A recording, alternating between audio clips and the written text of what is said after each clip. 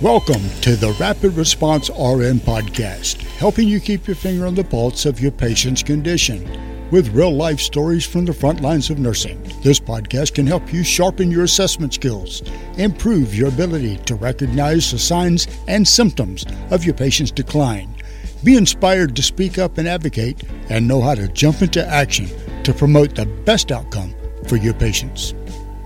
Hey everybody, I'm your host, Sarah Lorenzini, a rapid response nurse and educator who loves telling stories to teach critical thinking. On today's podcast, I'm going to tell you about my first rapid response call ever and why I was hooked for life on rapid response nursing. So it's day one of orientation, and only 10 minutes into our shift, the pager goes off. When we arrived, I saw a pale, diaphoretic, 50-ish-year-old woman in the bed moaning. Now, at this point in my career, I had had 8 years in as an ER nurse and about 3 as a cardiac ICU nurse. And though I was new to the rapid response role, I could spot a sick patient from across the room. And when I see a pale, diaphoretic patient, it's an immediate activation of the sympathetic nervous system for me.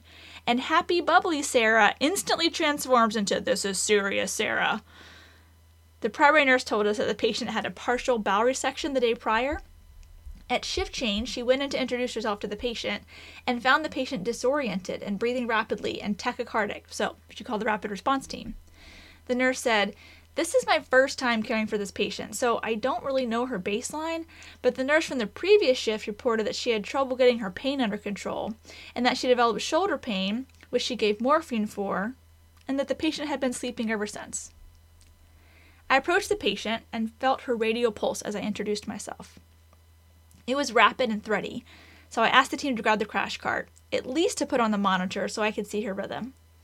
The patient was very lethargic and didn't really respond to me aside from moaning. Without even counting her respirations, I could see she was taking rapid, shallow breaths. The primary nurse was unable to get a blood pressure on the automatic cuff, so rather than continuing to recycle the automatic BP cuff over and over without getting any reading, my colleague started taking a manual blood pressure.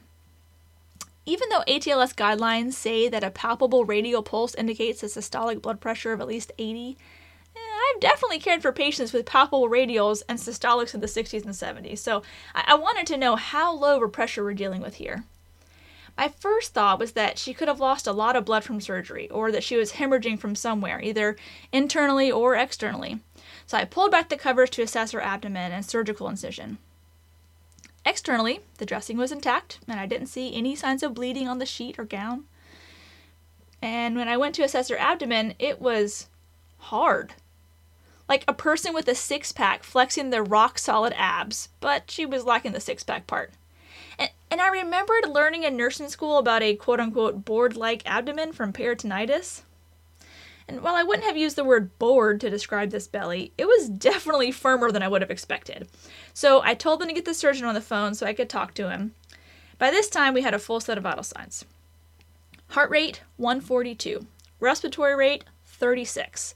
Blood pressure, 82/40. Pulse ox, 92%. We threw on a non-rebreather, and I started a second IV. Then someone brought me the phone with the surgeon on the other end. So I start my SBAR. "Hey doc, this is Sarah, the rapid response nurse. I'm with your patient who's about a day and a half post-op after a bowel resection. She's tachycardic in the 140s, hypotensive at 82 systolic, and minimally responsive. I don't see any external bleeding, but her belly is very firm, and my gut says she's perfed her intestine." No pun intended. "I would love if you could either order us a stat CT to take a look or just take her back to the OR. She's very unstable." He said, "I'm ordering a stat CT and I'll be right there." So we start packing her up for CAT scan, and the surgeon showed up just a few minutes later. We loaded her with some stat antibiotics and a couple liters of fluids while the surgeon performed his assessment. We got her blood pressure up to the 90s and her heart rate down to the 110s and rolled to CAT scan. From CT, we ended up going directly to the OR. She did, in fact, have a leak in the pipes at the anastomosis site where the surgeon was able to prepare. She had a long recovery, but she ended up walking out of the hospital. Yes! What an amazing first call. I was reminded once again what an important role the nurse plays in the patient's care. Our assessment skills and our advocacy can literally be life or death to our patients. Now, let's chat about the primary nurse's role in all of this. She did an excellent job identifying that this patient was tachycardic, tachypneic, and that her level of consciousness was very concerning. She didn't have to know what was wrong to recognize that the patient needed immediate intervention. Strong work. One thing to note is that this patient had been tachycardic in the 110 to 120 range for the bulk of the prior shift. And the respiratory rate was documented as 16 for all 3 sets of vitals on the previous shift, which I question. I can't tell you how often this happens. Friends, respiratory rate is an important vital sign and often one of the first indicators that your patient's in trouble. Especially in a patient with an altered level of consciousness, it can tell us so much. So can we please stop writing 16 or 18 for every patient and actually count respirations? Not only can we get an accurate rate by physically watching the chest rise and fall, but we can also see the patient's work of breathing. Are they taking big old gasps or tiny shallow breaths? Are they working hard and using their accessory muscles to get those breaths in? Is there a pattern to their breathing or something that can point towards a metabolic issue or a neuro injury? So much information that the patient is trying to tell us about their condition through their respirations. Let's not ignore it. Okay, I'm stepping down from my soapbox now. Let's talk about the abdominal assessment for post-surgical patients and the pathophysiology of peritonitis. Remember that we always auscultate before we palpate.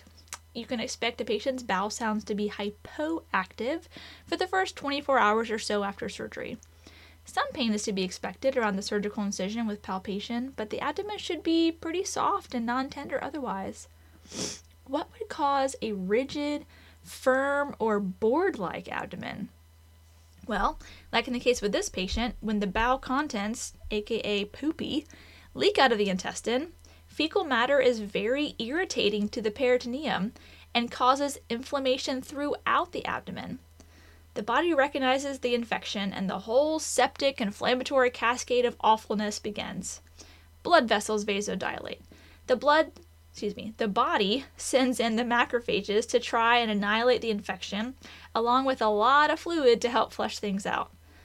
The blood vessels become more permeable and fluid shifts from the vascular space to the interstitial space. And as fluid shifts and inflammation sets in, the abdomen becomes firmer and firmer. Additionally, the vasodilation paired with fluid third spacing results in hypotension. Because the abdominal cavity is so highly vascular, the infection hits the bloodstream quickly, and these patients go septic fast. So what was with the shoulder pain? Well, the diaphragm is innervated with the phrenic nerve. So when the peritonitis is so severe that it irritates the diaphragm, this can result in referred pain to the shoulder.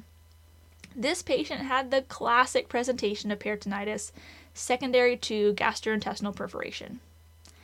What are our takeaways from this patient's condition? First, the tachycardia-hypotension combo should make you think sepsis, especially when paired with tachypnea and acute mental status change. Next, peritonitis is a life-threatening condition and can turn the corner to septic shock rather quickly. In addition to antibiotics, these patients need fluid resuscitation and usually an open laparotomy to repair the source of the leak and rinse out the abdominal cavity. And finally, go with your gut. Even if you don't know what's wrong with your patient, if your gut says something's wrong, that alone is reason enough to call for backup. Don't waste time trying to find an explanation for every alteration from the patient's baseline, because sometimes it's just not clear at first. Many times I show up to the rapid response call and I don't know what's wrong with the patient either. But together with the primary nurse and the provider, and often some diagnostic labs or imaging, we eventually figure it out. So activate your rapid response team when you're concerned for your patient. That's what they're there for. Because when a patient's crashing, it's all hands on deck to save a life.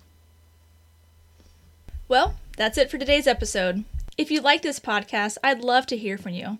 You can shoot me an email with questions or comments, and it would mean so much if you could take a moment to write a review on iTunes, as this helps more listeners find this podcast. Thanks for listening, and I hope you learned something that will save a life. Remember, nursing is a team sport, So trust your intuition and don't give up advocating until you are confident you've done what's right by your patient. You've been listening to the Rapid Response RN podcast. The views and opinions expressed on this show are that of Sarah Lorenzini and hers alone. They are not intended as medical advice and should not take the place of your institution's policies or procedures. Evidence-based practice is ever-changing, and your patient's care should reflect the current best practice. If you want to get in contact with Sarah, you can find her at rapidresponsernpodcast@gmail.com or on the Rapid Response RN Podcast Facebook page, as well as the podcast website, rapidresponsern.com.